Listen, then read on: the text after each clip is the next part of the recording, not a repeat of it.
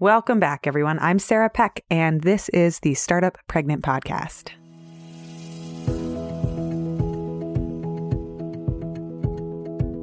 One of my favorite things to do career-wise when I am struggling or looking for a mentor is to go out and identify people whose careers I really admire, and then watch them from afar and study how they work and what they've done and what changes for them over time.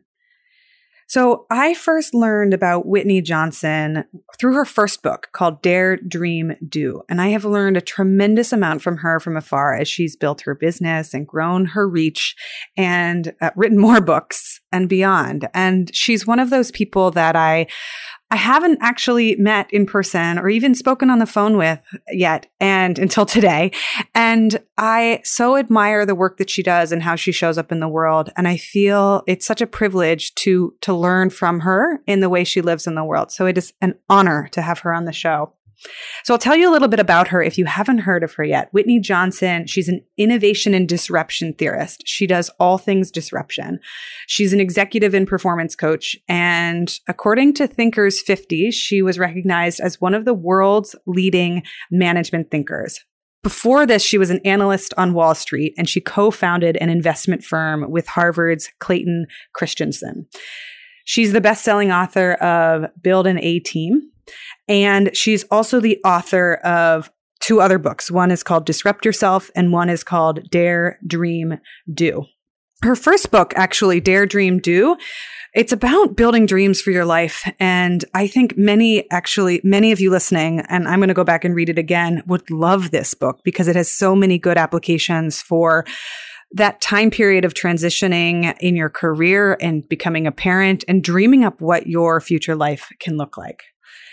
So today I have her on the show, and we get to talk about how pregnancy is a disruptive force, and so is parenting, but these can be really powerful forces for good.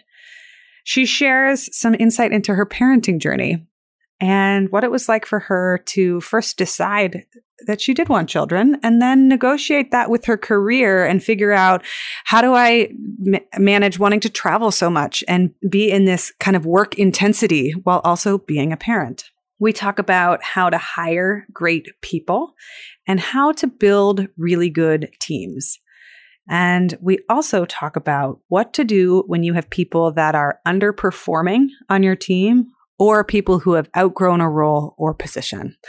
She has so much wisdom to offer us, so I'm so grateful that she joined us on the podcast. Welcome to the Startup Pregnant Podcast, where we talk to creative leaders about what it means to be an entrepreneur and a parent. I'm your host, Sarah K. Peck. Hey, I made a thing and I want to tell you all about it. It's one of our new guides and it's up on our website. One of the biggest struggles in my business isn't coming up with new ideas or doing more.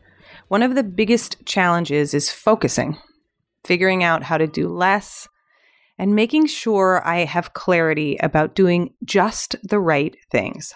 I wish I could say that I had it all figured out and I have a magic wand to make life easier, poof, presto, but not quite. But what I do have is a structure of questions, just 3 questions that I return to time and time again that helps me sort myself out whenever those piles of to-do lists are getting way too long. It's a 3-step process, and I walk you through how to do it and what it looks like. 3 questions for clarity, simplicity, and a new superpower, which is saying no to the things that you don't actually need to do. If you want the free guide, head to startuppregnant.com/stop. That's startuppregnant.com/stop. STOP. And you can grab the guide for free. The link is also in the show notes. It's our freebie guide for figuring out what to drop, how to do less, and how to simplify your business whenever you feel the chaos descending upon you.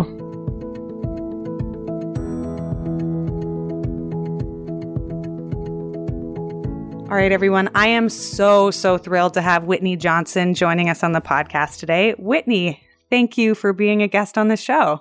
Thank you for having me, Sarah. So I want to start with, I think, one of my most favorite and easiest questions.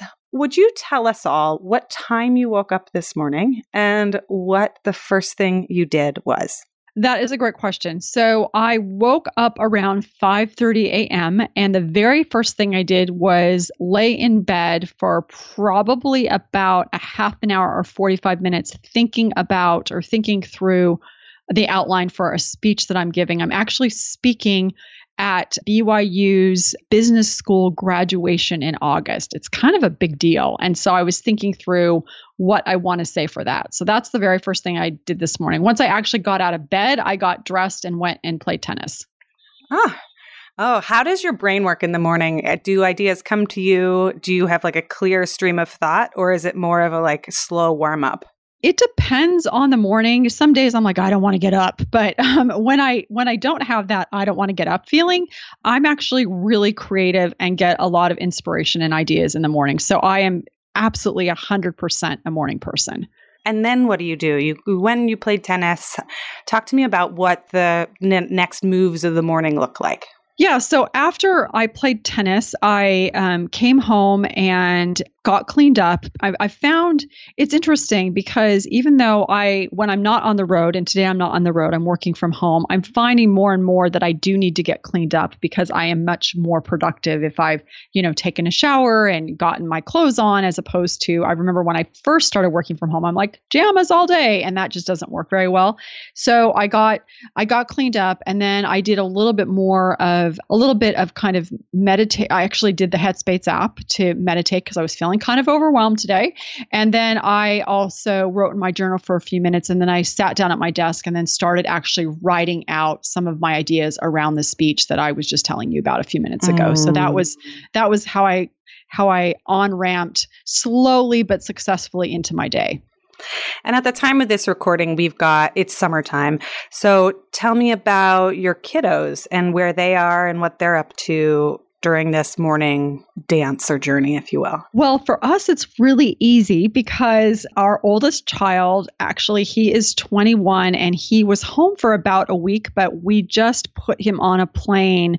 He just left to go to Brazil to do an internship. He actually served a mission for our church for 2 years in Brazil. And so he speaks Portuguese, and he's been home for about a year, and he just went back for 2 weeks and is going to do an internship at a health clinic there. So he's really excited. So I don't have to do anything with him. We just have to make sure he gets on the plane and has his passport, which is not necessarily that easy, but he did do it. And so that's done.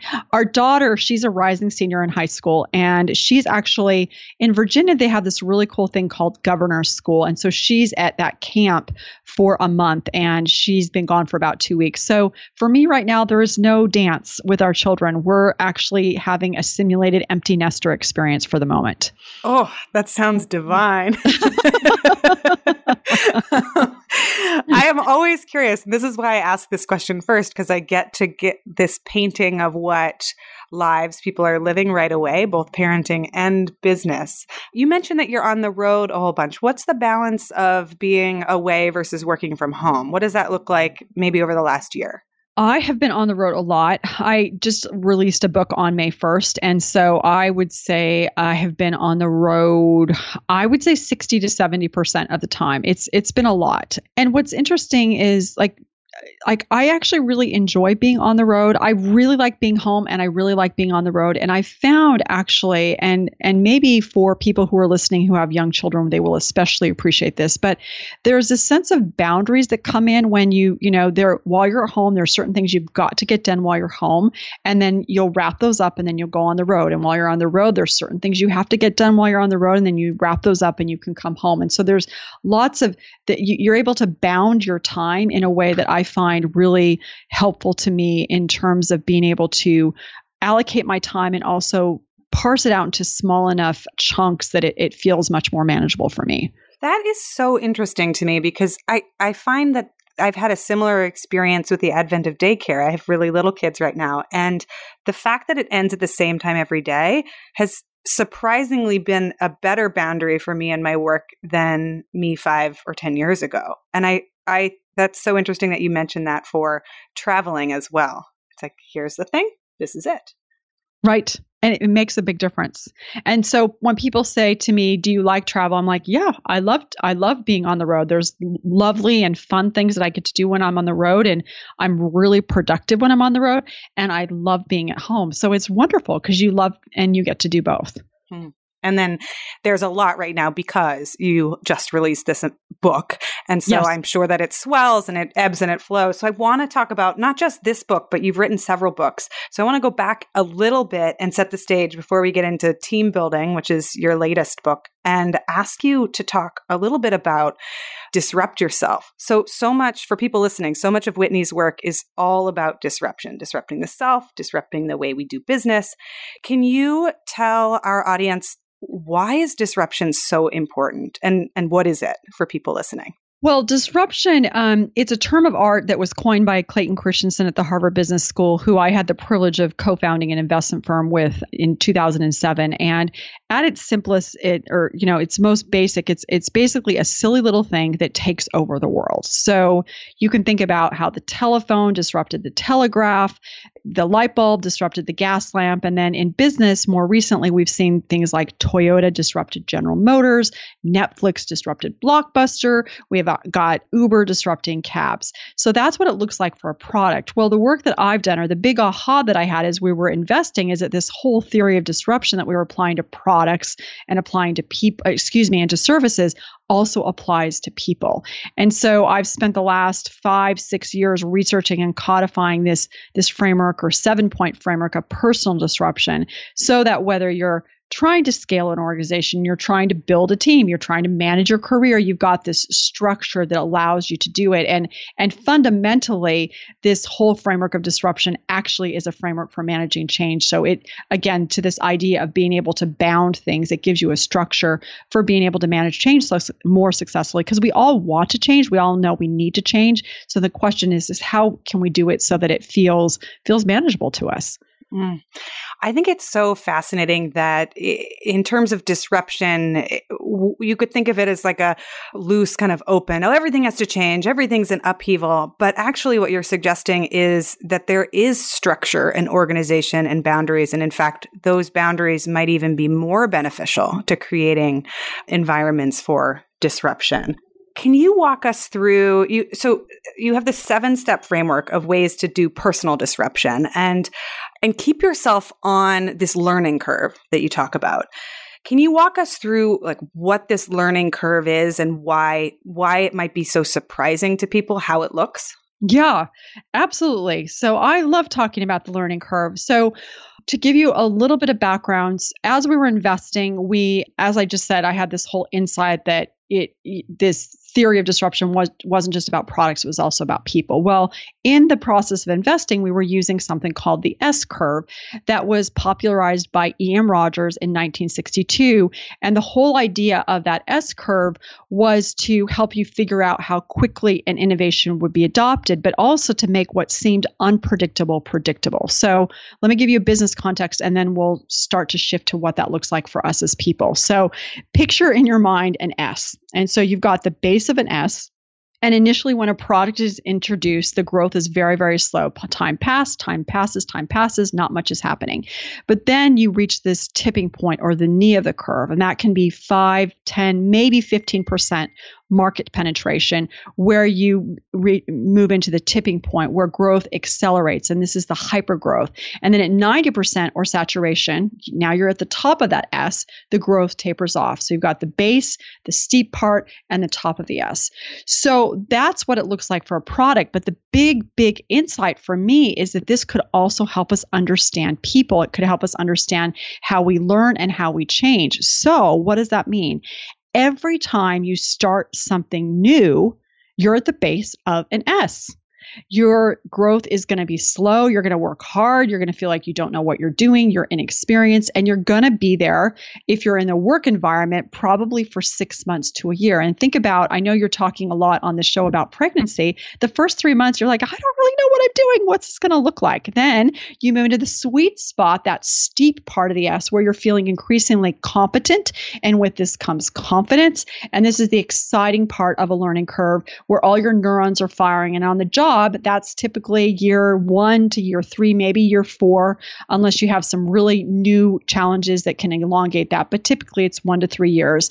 That's the super fun part of the curve. It's a sweet spot. And then you get to the top of the curve where it looks like everything should be smooth sailing. It's the top of the curve. Things are easy. You're a master. But because you're no longer learning, because you're no longer enjoying the feel-good effects of learning, you actually get bored.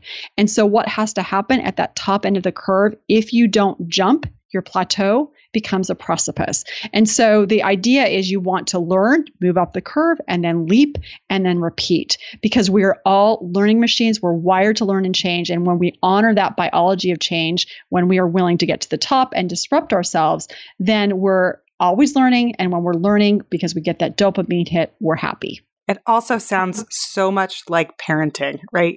That S curve, the bottom of the S curve, when you take the leap and you welcome a newborn into your life, you're not going to get it in 12 weeks. 6 months to a year might be the steep part of that learning curve. Can you tell us about your parenting journey? What was it like for you? When did you know or not know that you were thinking about having kids, and how did that disrupt or change the trajectory of your career? Oh, such a great question. The first thing I would say, I don't know that there is a much bigger disruption that we can have than the decision and the actual being a parent. I mean, it is hugely and massively disruptive in a very, very positive and wonderful way.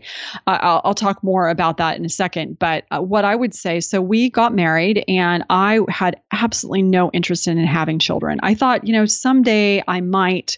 But given my own background growing up, I'm the oldest, and my parents not meaning to, I ended up being kind of the emotional parent. And so I was like, no kids, don't want kids, don't want to be a mother. And I think also there was a sense that I would lose my identity and my sense of self if I became a parent. I would somehow get subsumed. And so we were married for 10 years before we decided to have children. And it wasn't time. And we felt good about that. Like, it's fine. We're good not having children. During that 10 years, I graduated from college. We moved to New York. My husband was getting his PhD at Columbia. I started my career. I actually started as a secretary because I had majored in music. And I started to get my footing. And so then around 5 years in, we are like, now it's time to have children. And so we had this feeling, this sense inside of us that it was time for us to do. We felt it was important to have children, given our faith and our belief, like we want to have children and it's important to do this. And now was the time to do it. And it was very easy to get pregnant. I was very, very fortunate. And so once we did that, it was lovely, but I will say I felt incredibly, incredibly incompetent as a mother, just so incompetent. I remember one experience in particular that really I think is emblematic of how uncomfortable I felt with this whole being of a mother. David, our son, the one that's going to Brazil now, was a baby. We were living in New York City at the time, and we had gotten in a cab. We were coming home from church, and David threw up in the cab. He threw up.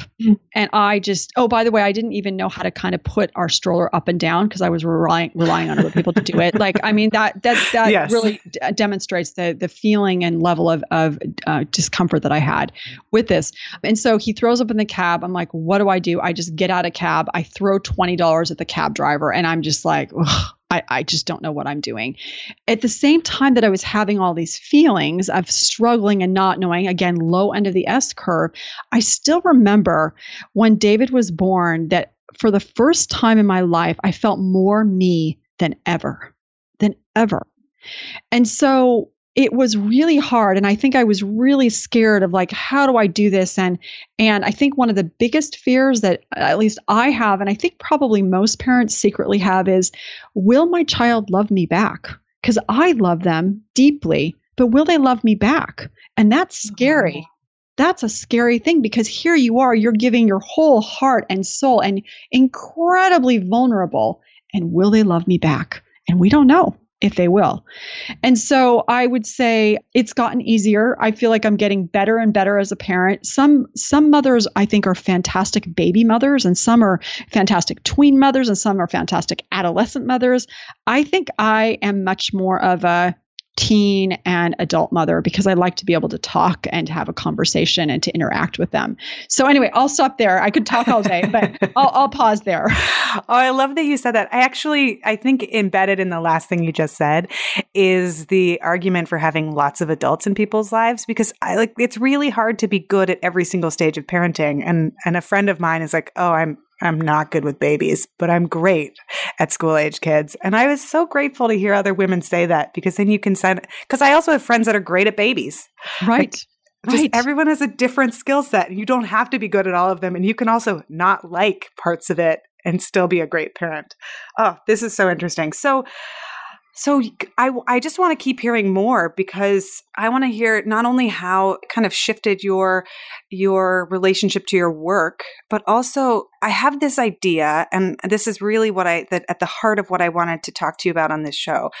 This idea that pregnancy and parenting can be a really positive force for disruption in the business world and in the personal world. But it feels like we're still grasping at straws in society to believe that to be true, or to understand that to be true. Are there ways in which becoming a parent has shifted the way that you do your work in ways that have surprised you? Before I answer that question, can I answer one slightly different question? Please do. Please do. Okay. So I was thinking about this idea when I knew that I was going to come on your podcast, and what does pregnancy do, and what does this look like, and how can it influence things? And I was thinking back to my experience when I first got pregnant with David, and I was working in investment banking at the time, and I did not want anybody to know. I got these St. John dresses, and I was able to hide it till 5 months in, and I was changing jobs at the time. I was like, I did not want anybody to know. And so I really felt to this point that you just made of I needed to somehow hide that. And I remember a few years ago I was having a conversation with a few people, Ruth Ann Harnish, who I think many people on your podcast will know and is in part of our social circle. And she made a really interesting comment to me that really shifted my thinking on pregnancy and being pregnant in the workplace. And she said that when someone comes to her and says, I'm pregnant, that first of all is transparent, but it also opens the door to really see how this person thinks strategically.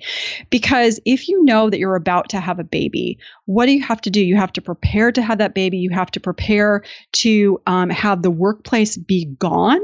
You be gone from the workplace while you're on maternity leave. And if you think about, the book by Michael Gerber, The E-Myth, he's like, the whole point of being an entrepreneur is not to be the technician working in the business.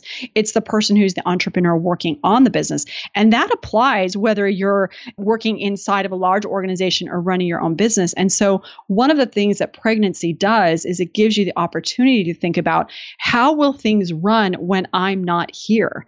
And so if we are willing to take that as a challenge, a personal challenge, if we as organizations and companies are willing to take that on and say to the person, I'm so happy that you're going to have a baby. This is a wonderful experience. It's wonderful for you. It's wonderful for your children. It's wonderful for society. And it's wonderful for you to figure out how things are going to run smoothly while you're gone for 3 months. That's a real opportunity to me. I think I'm so glad that you said that, Whitney. And what's coming to mind for me is my 2-year-old right now. We're going through potty training. And I was reading this book, and it said, this is a really great opportunity for you to see how your child learns, just to watch. And it gave me these shivers just because I was like, oh my God, I'm not trying to make him do something. I'm not trying to force something on him. I have the privilege of watching him learn a new skill, and I will learn as much, but just by watching him go through this, as also how good am I at teaching? What's our dynamic as we are getting to know each other as humans? And what you just said about watching somebody go through this, how do they think strategically? How do they respond to stress? How do they learn? All of these skills are such high quality things to learn about people. And it's like the laboratory in which we get to learn, but we don't treat it like that. Right, exactly. And I think layering onto that, one of the most difficult things that any of us ever do in the workplace, or actually in life generally, is to get buy-in for ideas that we have. We're wired that if I have an idea, I think it's brilliant. If you have an idea, I think it's less brilliant because it's yours and it's not mine. And so when you're pregnant, again, you've got this laboratory, this opportunity. It's this short-term stint that you've got to prepare for. But how do you get buy-in for what you're trying to do? Buy-in around the pregnancy, buy-in around the maternity leave, buy-in around when you come back, buy-in around what you want to negotiate once you do come back. It gives us all sorts of opportunities to practice getting buy-in, which I would argue is one of the most important skills that any of us need to negotiate our way through life. Because that's what buy-in is it's a form of negotiation. And it applies whether it's to your partner, to your children, to your boss, to your colleagues, to the people you're managing. Wow, that's a really good point. So in using the disruption metaphors further, one of the disruption mechanisms you talk about is the moving sideways one. I think you talked about it like a slingshot, which I want to see if we can explore applying this to pregnancy.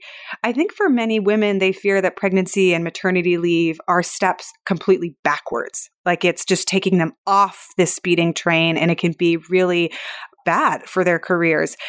Do you have thoughts about how we can reframe or rethink this as a useful time that's like a lateral or a sideways or a strategic move? Like, what do you think about this as an idea? First of all, I really love it. I love that we're having this conversation. And what I would say is that there are going to be some organizations where they are going to just see you as moving, derailed, not, sidetracked, just derailed, sidetracked, but certainly not moving forward. And there are going to be organizations like that. And I think that in and of itself is giving you lots of good information in terms of how we are allowing people to navigate through life. I do think that there is this, we've kind of touched on this already, is this opportunity of going on maternity leave. It allows you to see, can I plan things strategically so things can run without me? Like, what does that look like? I also think it allows us to think, how do I want to say this? Part of this is up to us. I think that we forget how important it is to be a mother, how important it is to have these skills of knowing how to nurture, knowing how to care for someone, what a privilege it is for us to carry a child in our belly. What a privilege it is if we can't carry the child in our belly to be able to adopt a children. What a privilege it is to mother. And I think this is, I'm going to sidetrack again because I think this is really important. I remember after our first child was born, like I literally was like, I'm going to get pregnant. And in 5 days I got pregnant, and then boom, like baby on demand, complete and total baby on demand. And so I thought that I was going to do the same thing when I was ready to get pregnant again. I had timed it exactly when I was going to have the baby, et cetera.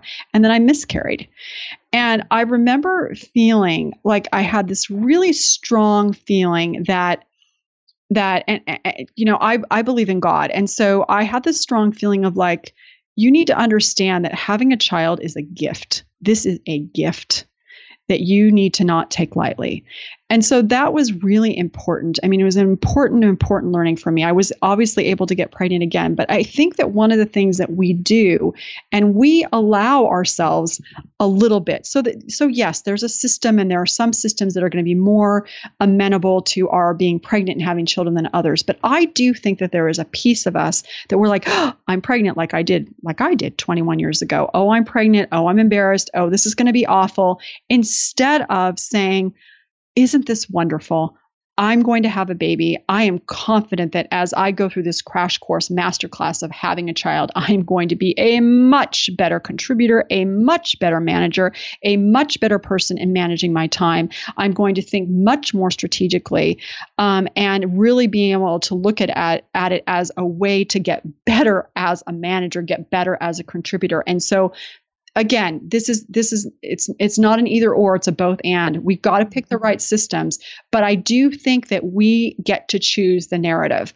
And so part of it is up to us to really think about, what do we want that narrative to be? And are we willing to have this be holistic around it? Oh, I love that. I'm getting slightly emotional. I could be that I'm currently pregnant and that's why, but also it's just such a beautiful thing that you're saying. And what a great reframe as well. Like we're inundated with so much cultural noise, so many stories out there of hide it, this could be bad. When you're swimming in culture, sometimes we start to take it on, but there's this chance to step back and evaluate your mindset and say, wait, what do I choose to believe? Like what could this be? And to say it's just such a beautiful and wonderful opportunity. I love hearing that. So your latest book, you just came out with another book. I want to talk about this book, Build an A-Team. It's about building morale, improving performance, being a great boss. Like, how do you create a really great team? And in this book, for people listening, a lot of the the ideas are around, I'm sure Whitney will say them better, but they're around creating learning environments. People want to learn, they want to grow, they want to be on this S curve. I would love to talk to you first about the top and the bottom of this curve. And I polled our community, our Startup Pregnant community about, I said, I'm going to interview Whitney. What should I ask her? And people asked me first, how do you engage people who seem to be doing the bare minimum?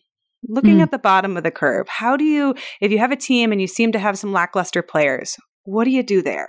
It's a really good question. So first of all, I would say that every single person is on a learning curve. And so we're all on a learning curve. We actually, our life is one big learning curve. And then there's these fractals of, our career and then roles that we have. And so there are going to be times when people are just lazy.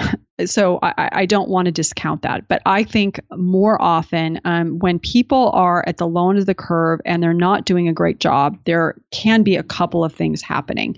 Number one, it might be us as the manager, where remember earlier how I talked about things being bounded, bounding for work and travel? Well, sometimes when people start something new, we feel very insecure and we feel very unsure of ourselves. And so it's like we're flailing and floundering with our arms and things like going everywhere. I'm waving my arms, pretend like you can see me waving my arms right now.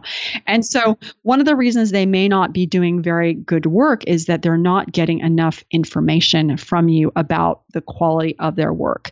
And so if you can bound it a little bit by giving them feedback. And what do I mean when I say that? Sometimes when people first start, we're like, okay, that was good, that was good, that was good, that was good. And they're not getting any, that's not working. And people don't actually feel safe until you give them some feedback around something that's not working. And they realize, oh, she didn't kill me dead. I guess it must be safe here. I can keep going.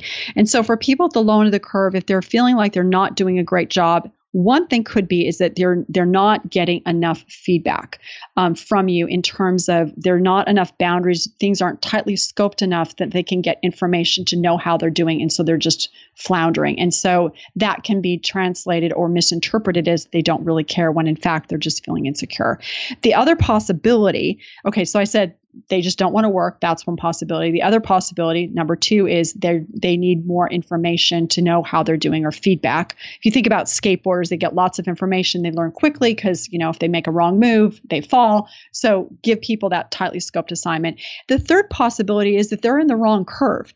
So if you think about a learning curve and the theory of disruption, it states that when you pursue a disruptive course, your odds of success are 6 times higher, but that's 6% to 36%. So there's still like this 64% chance that you're on the wrong curve. I'll give you a quick example because I think this is really powerfully illustrates this. When I was working on this book, in this story, actually, I don't think it actually made it into the book, but there was a young woman. She had studied engineering at Purdue and went to work at Procter & Gamble, and she wasn't doing a good job, like really not doing a good job. Her name was Jocelyn Wong, and they're like, we're going to, we're not sure what to do with her. Well, it turns out there was another manager who said, you know what, she works hard. She seems to have, smart. So let's move her to marketing. Well, it turns out that Jocelyn Wong was really, really good at marketing to the point that she today has been the CMO at 2 organizations, including she's the CMO at Lowe's, the home building store. So she was on the wrong curve. So again, Sometimes people just don't want to work. I think more often than not, because remember, we talked about learning, and learning makes us feel good. It makes us feel this sense of self-efficacy. I think more frequently, I would try, what are we doing to make sure that they have a sense of the mission of the organization, our sense of mission or vision for them within the organization, that what they're doing matters, that they've got the feedback, the training that they need, not necessarily from us, but they just get that training. And then there's also the possibility, it might not be the right curve, because remember, people tend to lead on their resume with things that they do well, not with what they do best, because we all undervalue our superpowers, because our superpowers come naturally, reflexively. How could they possibly be valuable? So the odds that a person's actually in the wrong seat are higher than you might think they would be. Oh, that's so interesting. Wait, you just said something also right at the end about our superpowers come naturally, so we don't actually give them enough credit. Tell me more about this. Yeah. So if you think about it, think about something that, like a compliment that you get all the time and you find yourself completely deflecting it. So part of that's like the girl thing, but men do it too. But like, girl, boy, sorry, not girl, woman. Right. we do it, we just deflect it like, oh, I can't possibly take that compliment. But sometimes it's because we're like tired of hearing it, because we hear it all the time, or, we feel like people are pigeonholing us. And then the other part of it is just like, we look at it and we go like, that is so stupid. Like, that's just easy. That's just common sense. Like, really, why is someone complimenting me on that? Well, the fact is that it's not easy for everybody. It's just easy for you. And so, but because it's easy for you and you don't it's like breathing. You're like, the ability to breathe isn't valuable until you can't breathe. And so what happens is that you just end up like completely devaluing it. Like, you undervalue everything that you do really well. And so what I sometimes see happening is that your genius isn't even on your resume, because you're like, that's not a big deal. It's just not a big deal. Everybody does that. That's so then funny. You hire people who didn't write what their genius is on their resume. So that's why you get them into a seat and you're like, she's really good, but this isn't the right seat for her. I need to move her. Or he's really good, but I'm not sure this is the right seat. I need to move him. And so that 6 months at the low end of the curve we talk about iterating around product market fit. Well, iterate around people market fit and give that first 6 months just to make sure, are they going to work, but also are they on the right spot within the organization? So then looking at the other side of the curve, people who are at the end of a steep learning curve, they may be feeling a little bit bored. And this comes up in another question we got from the community. She says, she said she hired someone who's blowing her mind. She's really great. She's incredibly talented, but she's constantly terrified that she's going to leave. And she said, how do I keep her engaged and entertained? Or do I just know that she's only going to be here for a few months because she's too good for this job? Can you talk to this part of the learning curve? Absolutely. So your instinct is spot on that you're worried. Her instinct is spot on, the worry that she's going to leave, because if you're at the top of the curve, you're bored. And when you're bored, you either leave or you get complacent, which would be really bad because you don't want her to get complacent and stay. And so there's a couple of things that you can do. Number one is just have that conversation. It was really interesting. I remember interviewing for my book and actually on my podcast a fellow by the name of Patrick Bichette, who was the former CFO of Google. And when Eric Schmidt hired him, he's like, Patrick, I don't know if I can hire you because you're going to get bored.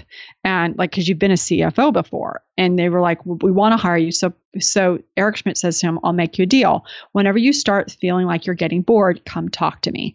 And so as a consequence of that, they added, operations, and they over time, he added like 5 or 6 different things to his role. And so one of the things that your community member can do is just have the conversation and say, okay, learning curve, dopamine, you're at the top, you're really fantastic, I want to keep you. What else needs to be done, could be done? And she doesn't need to talk money because money's not going to do it. What else would you like to be doing? What other opportunities do you see that will allow us to elongate the sweet spot of the curve so that you can enjoy staying here for a longer period of time? And so that would be the conversation that I would have. Because remember, you can get to the top of the curve, but you can also stay in this sweet spot for a very long time if you're throwing at a person, like I just mentioned with Patrick Pichette, enough stretch assignments that are pushing you and pushing you and pushing you. You're only at the top of the curve once tedium sets in, once you're like, oh, we already tried that, and you're not really having fun anymore. So you use time as an initial marker, but the real marker is how engaged is the person in the work. And so if the person who asks this question can first of all have the conversation with her, and once you have that conversation, say, okay, how can we make this so this continues to be fun for you? Then let's do it. Now, if none of that works, then what I would say to her is do what she can to find something for her to do, either with a client, with a trading partner, so that she can really be an ambassador for her and her organization for a lifetime. Because that's, you want to build one A team on your team, but I think the way you really build A teams across your career is when it is time for a person to jump to a new curve and there is nowhere for them to jump inside of your organization, to be gracious and helpful to them in finding a new curve, which is hard to do, really hard to do, because we feel a sense of betrayal, but we got to do it. Oh, this is so fascinating. And this reminds me, one of the things I admire the most about my husband is he constantly creates new work for himself. And he went from being a creative person to teaching himself how to code, to teaching himself project management, 3 really hard, challenging skills. And he just keeps making himself advantageous. But what has also been such a important part of this is clients and his bosses recognize, oh, you want to learn how to code and be a technologist?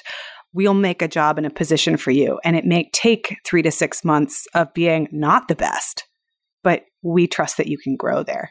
What an interesting. Wow. Yeah. What company is this, Sarah? Oh, he works, I think most people know this, but he works with Seth Godin. So he was the creative director and now he's the technologist. And Seth is an incredible human being and he constantly lets Alex explore. That's a perfect example of what we were just talking about. And with being able to continue to learn, leap, and repeat for your husband, Alex, he could potentially stay there forever. Because yes, he gets to keep learning. It's fantastic. I love it. Thank you for sharing that. Yeah. His motto is he wants to learn for a living. And it's a blessing in our lives. So the final question I have on my list to ask you about is most of our audience is female founders, female entrepreneurs in leadership positions or in companies thinking about starting side projects, side hustles. And when you think about building a team from scratch, a new, making that first hire, 3 or 4 people in, what are some tools or advice you have for making sure that you build this great team from the beginning? Like, are there any traps that you see people walking into or common mistakes that people make? And are there ways that we can do hiring early on better? Yeah, I have lots of thoughts. One initial thought I have is that I think sometimes when we're hiring people, especially when we're early days as a founder, we're looking for, we've got functional roles that we need to fill on our team. So like I need a fractional CFO, or I need someone who can do operations, or I need someone who can do the technology or marketing or whatever. So we can get pretty clear on the functional jobs that we need to hire for. I think one of the pitfalls for people is we're not clear on the emotional jobs that we're hiring for. And I think we have to be really, really reflective, because that sometimes shows the underbelly of who we are. And this goes back to referring back to E-Myth, because I happen to be listening to this right now, is sometimes we hire people because we want them to take care of us, or we hire people, kind of emotionally as we're trying to go through this founding of a business, or we're hiring them because we want to have someone just kind of to talk through to, or we want to somehow have them take care of the business while we kind of abdicate a little bit. And so I think we really need to be clear on the emotional reasons why we're hiring people, and make sure we're hiring for the right emotional reasons and not the wrong emotional reasons. And also make sure 100%, I think this is for women in particular, our emotional ups and downs. Alan Mulally, former CEO of Ford, said this. He said, when you're in charge, your face isn't yours anymore. Any emotion that we have as a founder gets amplified, like the ups, the downs, whatever. And so we have to really do a good job of not bringing our emotions to work. Like we can care, we can be upset, but we have to keep them in check. And so that would be, sort of apart from build an A team, that to me is like really, really important as a founder, as I'm building my own business, obviously. So in terms of a team, a couple of thoughts there. And we already alluded to this, is this idea of hiring for potential, not for proficiency. We tend to think that we only want people who are expert. And we need a few of those, but we don't only need those. And so if you come back to this idea of the learning curve, what we found in our research, as we've administered a diagnostic, as we've worked inside of organizations, is that if everybody's on a learning curve, your organization then is a collection of those learning curves. And you build a great team, a team that's optimized for innovation, for working together well, by having at any given time 70% of your people in the sweet spot of the curve. And I know if there's like 5 of you, then that means, 3 are in the sweet spot. And 15% of your people at the low end of the curve who are brand new, inexperienced, ask lots of questions like, why do we do it like this? Because that gives you innovation. And then you want to have 15% at the high end of the curve who really is the expert, who knows how to do things. But they can't be there too long, and because if they are, then they get bored. And so what you can do with a more startup type organization is assess where people are on the learning curve. Okay, I know I want 70% in the middle, 15 at the low, 15 at the high. If I've got way too many people at the low end of the curve, what that means is I probably need to hire a consultant or 2 who can come in as a ringer, train them, then leave. If you've got too many people at the high end of the curve, then you've got the problem that the community member alluded to, is they're going to get bored, you're top heavy, and you're also not necessarily going to innovate. And so as you're thinking about your organization, think about having that mix. Think about the fact that when you started this organization, you were visionary, you were charismatic, people bought in, they wanted to work with you, they wanted to work on the vision, but they are going to need to change. They are going to need to learn and grow and jump to new curves. And so be aware of that and sensitive to that, so that they'll continue to want to grow with you and not at some point be like, oh, I don't really like working for you anymore. Well, they've got to keep learning. And as long as you allow them to keep learning, then you're going to be able to have people stay, no revolving door, and you're going to be able to continue to be innovative. That's so interesting. And the idea of not hiring just one person, but maybe hiring one plus an expert and saying, hey, this person's great. Like they'll be here for a number of years because they're right at the start of their learning curve. And here's somebody who can help train them or be a sounding board. That's just such an interesting idea to rethink how we do hiring. Yeah, because you don't necessarily want to hire that person at the high end because they're either too expensive, they don't want to do it, they'll get bored. So, and as CEO, more and more, we're not teaching everybody how to do everything. We're facilitating. It's like for people who have ever homeschooled, not that I have, but I have lots of friends that do. They don't teach their children in high school all the subjects. They basically go out and they get the resources so that the kids can learn those subjects. And I think it's the same inside of it. You can apply that inside of your business. Like, I don't know how to code, but if I have someone on my team who kind of knows how, and I want to have them on board, then get an expert, train them, and then they can move along. And we know from the research that when people feel trained, they don't leave, they feel loyal. That's so good. And when they're, which you alluded to earlier, encouraged and supported as they're leaving throughout their entire lives and careers, or as they make shifts through different companies, then you have loyalty and cross-company connections. Yep, absolutely. So Whitney, what's next for you? You're on book tour. What are you building next, and what are you looking forward to? What I'm doing right now is we're playing out the book. So we just started it in May and really trying to evangelize for the book as much as possible. I think one of the things that happens with a book is you really have to give it about a year, especially when you feel like the ideas are sticky and just stay with it and move that along. So that's one of the big focuses right now for me, which involves things like not only continuing to go out and doing the keynoting and the consulting, but thinking through how do we create workshops? How do we create tools that people can use inside of organizations? So I don't necessarily have to be there, or even someone from my team have to be there, but people can train their team so that they're saying, okay, we want to retain our talent. We've got 30,000 people here. How do we have this learning curve be part of the DNA, part of how we think, or the map inside of our organization, so that we can manage talent in that form. And so I'm in kind of I'm moving into the sweet spot and then looking at how do I actually scale this into a much larger business. Right. And you deploy this book out all over the world. Exactly. Well, Whitney, I am so grateful you took the time to join us on the podcast. I probably should have told you this in the beginning, but I'll say it out loud for everyone listening. Whitney has been one of those people who I've always, even though we have not spoken in person ever before, has been one of those people I look to as a mentor from afar, where I just watch your career and I love the moves that you're making. And I look through all of the ways that you're thinking about the world. And I learn so much from you, even though you're not like in my literal life as a mentor. And I want you to know how much that means to me. Thank you.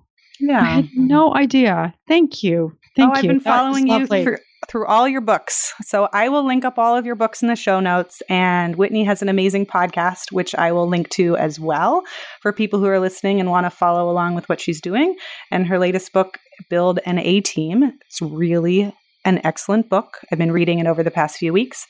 Where else can people find you on the internet? Where do you hang out? It's easiest if you go to whitneyjohnson.com. You can find me there in case you didn't tell your community yet. So if you want to take the learning curve locator and see where you are, you can on my website, whitneyjohnson.com/diagnostic and see where you are. And certainly for those of you who are founders, I mean, you can take it and you can also have a couple of people on your team take it and just kind of suss out, okay, where are we on the curve and how do we need to manage each person on our team depending on where they are on their current curve. So that could be a really good and useful tool for your listeners. Ooh, love that. I'll put that in the show notes. All righty. Thank you so much.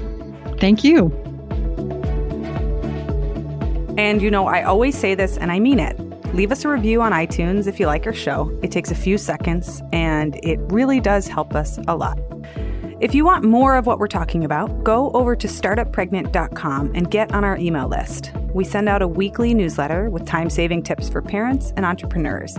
And I always include a weekly gadget or tool or something awesome that we've stumbled upon to help make your life just a little bit easier.